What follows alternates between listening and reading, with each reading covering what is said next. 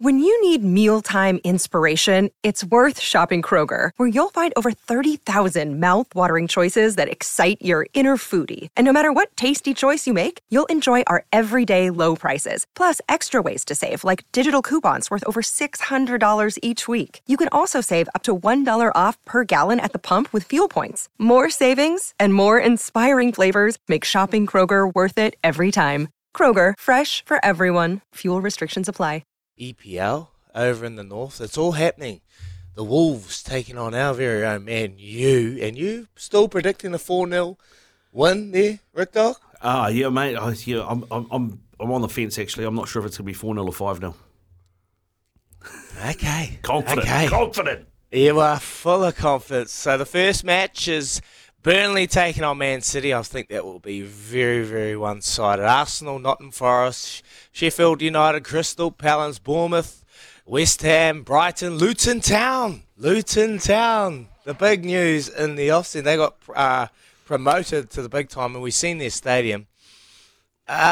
Look, you cannot look too far. You go Leicester City and what they were able to do a while back. They've been dropped down. Luton Town's come up.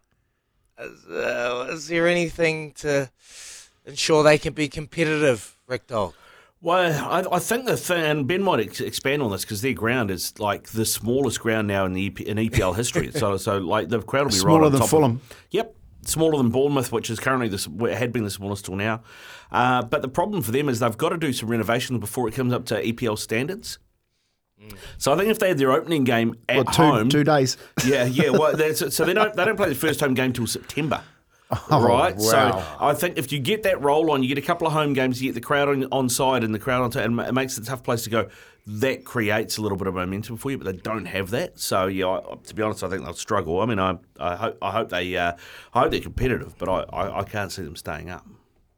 Beautiful. Let's cross over to the UK and catch up with Ben Ransom, Sky Sports UK Manchester reporter. Talk the EPL. Ben, how you doing, bud? Thanks for joining us.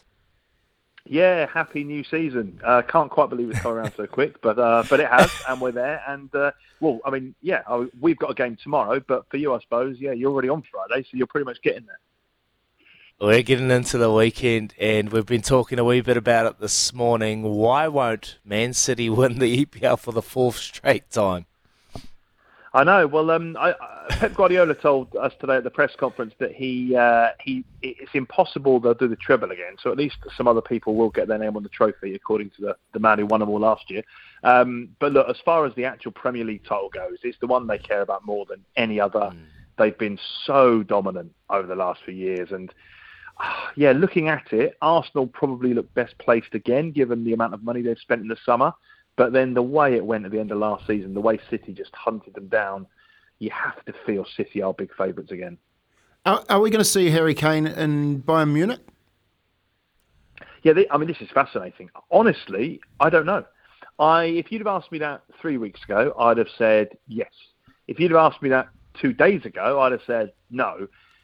And then they had this breakthrough earlier on where they agreed a fee, which, as you know, doing a deal with Tottenham isn't the easiest thing in the world. But they did it. And then the noises are that Harry Kane is having second thoughts and he might turn them down. So, I mean, it's huge. He might wake up tomorrow and decide, actually, what am I doing? I wanted to go and play for Bayern. I'm going to go and try and win a trophy. He might wake up tomorrow morning and just say, look, I'm going to hang around, stay at Tottenham, score more Premier League goals. Then next summer, I can go to any club in the world because my contract is up and I can join whoever I want for nothing.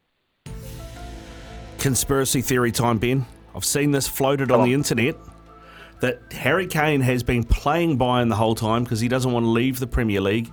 And now that he's finally got Levy to agree to sell him, he's waiting for United to come in with a bid. I mean, this sounds like a Manchester United fan might have come up with this feeling. And if I'm honest, a bit like, a bit like the moon landing. Yes, maybe there is some truth in there somewhere, but I can't see it. Not given that United have just bought Rasmus Højlund. I don't think they've got the cash, honestly. Like the fact they've had that outlay on Højlund, I don't think the way the Glazers are running the club, they've got the money to do it right now. I think if at the start of the window United would have felt that they had a chance of signing Kane, I think they'd of course gone in for him. They've been monitoring for ages, but I think they realised that deal was not going to be done. So as much as I love a good conspiracy theory, no, I have to say it's probably unlikely to be true. Well, give it to us straight between the eyes here. Manchester United, Ben, are they in the title race this season? What have you made of Ten Hag's rebuild so far? I mean, to be fair to United, they're doing quite well so far this season because they're level on points with Man City. It's been a great start for them. 0 apiece. Look, I think Ten Hag is doing a good job. I think he's basically trying to create a team that can trouble the other top sides. He's got to close the gap first of all, which he did a little bit last year. We saw signs, didn't we? It's a big gap to close, mind. And he's having his hands half tied behind his back by the fact the club's still being run by the Glazers. There's this ongoing takeover saga. I mean, you talk about conspiracy theory. That might be one that's legitimate in terms of the Glazers, whether they actually ever want to sell the club.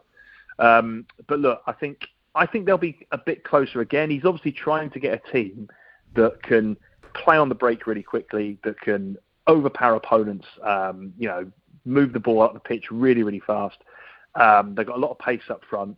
I think that we'll see a bit more from Garnacho this year. I mean, hopefully we'll see a bit more from Jadon Sancho and Anthony because neither really have set the world alight since they've joined for big money.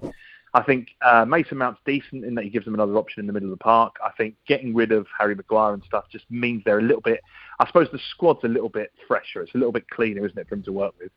But I do think if you look at man for man and certainly compare them to, I mentioned Arsenal already as the team that I think are most likely to challenge City again. Compare United man for man with Arsenal, when Arsenal in every area seem to be stronger, and that would be my big concern, I think. What about Mauricio Pochettino and his rebuild at Chelsea? Are we going to see Chelsea get back to the heights that we used to? I think they'll be in and around the heights in terms of battling for the Champions League. Yeah, I think, look, Mauricio Pochettino is a smart appointment because he knows the league. He knows he's got a very distinct playing style, which I think suits a lot of the players at Chelsea. He's come in with his own ideas, clearly. He's obviously trying to reshape the squad quite quickly. There are players that are in favour, players out of favour. He's signed some good players. I mean, Chelsea's endless checkbook seems to be in full operation still because today and yesterday they're still bidding for midfielders. I mean, there's talk of Lavia, there's still talk of Caicedo. I mean, I don't know when they're going to run out of money, but apparently not yet. And they've got some attacking players that have got a bit of flair. I think Nkunku being injured is a bit of a blow for the first part of the season because he's someone that we've got high hopes for seeing, really at the top level. He's supposed to be excellent.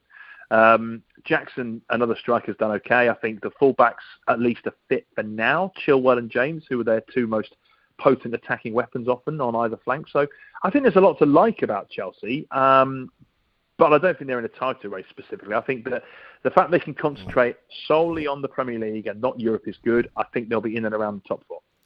What about Liverpool? They've lost 5 midfielders in the off-season. They haven't really done enough business. I mean, has Klopp got some brand new fangled tactical plan of 5 at the back, 5 up front, nothing in the middle? What's going on there? Yeah, it's very odd, isn't it? And when you look at their pre-season, it's kind of symptomatic of that. They've conceded lots of goals. They've scored lots of goals. I mean, you're right to point out the attacking threat they've got because they've got so many good players. I mean, looking at who they're going to start in the first game of the season, it is nigh impossible. Bar Salah, they could pick any other 2 from, 5? So they've got options up front. Defensively, they've not really changed at all. Whether we do see Trent Alexander-Arnold continue what he did at the end of last season and move from right back into that kind of central midfield inverted position, which is obviously, Pep kind of trials with Stones specifically at the end of the season and other teams have now followed suit, I don't know. That might give them a little bit more defensive stability. But equally, it's a new system and they're still lacking that player to play in front of the midfield. I mean, we're just joking there about Chelsea looking at Lavia and Caicedo. Look, both players would suit Liverpool. I know Liverpool have gone in for Lavia numerous times, but still not met Southampton's valuation. But they need a player who can sit in Fabinho of old. Before Fabinho's legs seemed to go last year, and then they sold him to Saudi Arabia. They need someone who can sit and protect the back four because without that, they look woefully exposed in that area. Just want to tack a little bit right here quickly. Just something I've been thinking about, and I've seen it quite heavily on the socials with PSG's situation at the moment. They got Neymar potentially going to leave to Barcelona, but they don't want him. But he wants out. Mbappe going through the contract situation. Messi's already gone, and you've seen how happy he is over at Inter Miami. Is there a problem with PSG, or is this a personnel problem? I think it's a bit of it all, really. I mean, look, PSG's an old one because it's obviously a project, but it's a project in a league whereby the financial revenues are not going to be there unless they're winning the Champions League. You know, at least in Spain, I mean, it's a pretty weak league, but you've got Real Madrid, you've got Barcelona, and then you've always got an Atletico or another team who challenges. Premier League's obviously got real strength in depth, loads of money from broadcast rights. That's very strong. PSG have literally existed on their own since the Qataris came in and bought the club. I remember, go back 20 years, Lyon were the strongest team, but PSG have always been, I suppose, the biggest club. But without having someone to directly challenge, it's an odd situation in the league itself. I mean, Pochettino did win the title there, but that was he made a right pig's ear of it for a lot of the time, and as many other managers have, because I think there's not that challenge domestically. So players, I think, get bored, they get complacent, and then they have to play in these big Champions League games, and we've seen them at times look fantastic, just purely on personnel, and then we've seen them fall flat and lose games, and then they're out, and then they haven't won it again, and then the wait goes on, and then it's another overhaul. As a project, it doesn't quite work. They've tried that Real Madrid Galacticos thing without having even that domestic challenger to keep them all honest. And I think that's been the issue. And then you've ended up with huge personalities. And, even all the noises were when the likes of Neymar and Messi were coming into the club that others weren't happy because of the egos. And then people are worrying about wages and he's getting paid more than me, but I'm the best player in the world and all that sort of stuff's going on. The idea of anyone going in there and managing it and being successful, I think, is a huge ask. I really do. I mean, it's a non-impossible situation. I think the best thing they can do probably is get a shot of all these big personalities and then try and just become the best team in France, i.e. getting the best French players. There's always plenty of very, very talented French players. Start on that basis and start trying to get some young, hungry players in who, in theory, they can sell on for a bit more money just to give them that elusive Champions League title. If they do that, they might have a chance. But with the domestic league being so weak, I don't see how that's sustainable. Do you think... Ben, you talk about PSG is owned by Qatar. Well, the Saudis have bought Newcastle. They made the top four last season, so they've got Champions League this season. Do you think it's actually set up reasonably well for them? Because, with Liverpool obviously needing a new midfield and maybe not being 100% sure what their best 11 is, Chelsea and Spurs both in a rebuild, the distraction of Europe, I guess, for Newcastle could be a problem, but with those teams all in a state of flux at the moment, is it open for Newcastle to bag a second top four?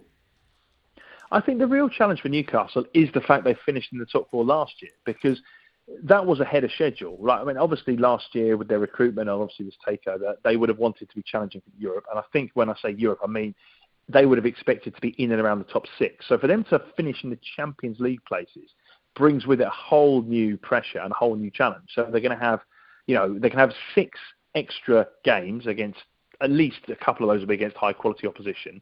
They'll have to get used to that playing weekend, midweek, which they didn't have last year. And it'll be how the squad handles that. Again, last year they were relatively fortunate with injuries. I know Callum Wilson missed a bit of the season, Isak missed a bit of the season, but they were always almost injured alternately. Defensively, they were very, very settled. And in midfield, they've got some great options. So if they can keep the core of their squad fit, I think they can do it. And then they can be in and around it again. But it's a huge ask, given that they're also limited by the fact that because of financial fair play right now, the Saudis can't just spend hundreds of millions of pounds on building Newcastle today. What they have to do is be gradual. Now, they're ahead of schedule for where they are now. The challenge will be trying to stay there this year. They've made some smart signings, I think, without breaking the bank. And if Eddie Howe can get the team playing as they did last year, they've got a chance. But I really do think they'll find that 2 games a week for most of the season a real struggle, especially when you consider the likes of Chelsea don't have that problem. Well, it's that old funny question that they love throwing out before the season's even started. Who makes top 4? Who gets relegated? I think top 4, look, you'd be stupid to look past Arsenal, Man City to be the top 2.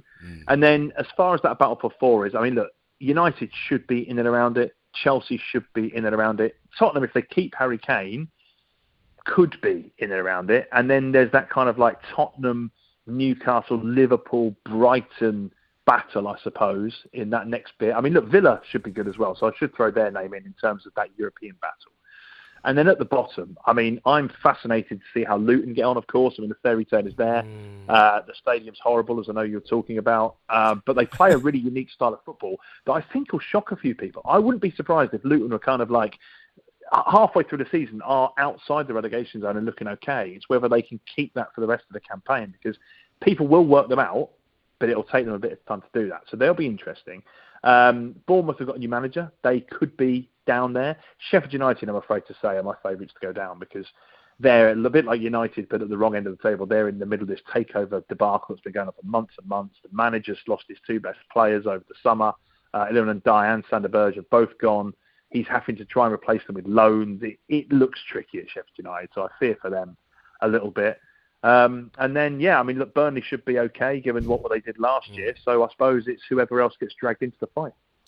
All right, Ben, and just before I let you go, mate, this time of year, everybody is, well, not everybody, but a lot of people around here, I know a lot of people in your part of the world are getting ready to play Fantasy Premier League. They're putting their teams together. They're building their rosters. And the biggest problem I find every year is coming up with a name for my team. Yes. So have you got any guidance for me on a name for my Fantasy Premier League team? Well, you've got options here, Ricardo, right? You've got the kind of the Man United route. So it's picking a player and it's coming up with a pun. So the ones I thought about for you would be either Dalot Blow, which I quite like, a nice little Beatles reference here, Obladi Onana, or Garnacho Problem. So they're three. They've got United links. God, like those. I mean, I think you're missing a trick. I mean, your surname's Ball. I mean, for crying out loud, if you can't think of a football-related pun on Ball, I mean, Ricardo Ball's up to the obvious, but, whatever. There's got to be something there. There's got to be, isn't there? So it's always got to be a pun, and it's got to be a play on either your name or the team you support. All right, good. Thanks very much. Thanks for the guidance, Ben. Appreciate it. What's your team called?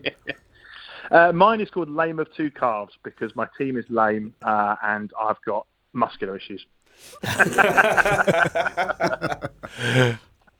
Awesome. Thank you so much, Ben Ransom, talking all things EPL football and a bit of French to boot. So thank you, mate. Appreciate your time. All the best. Have a good weekend.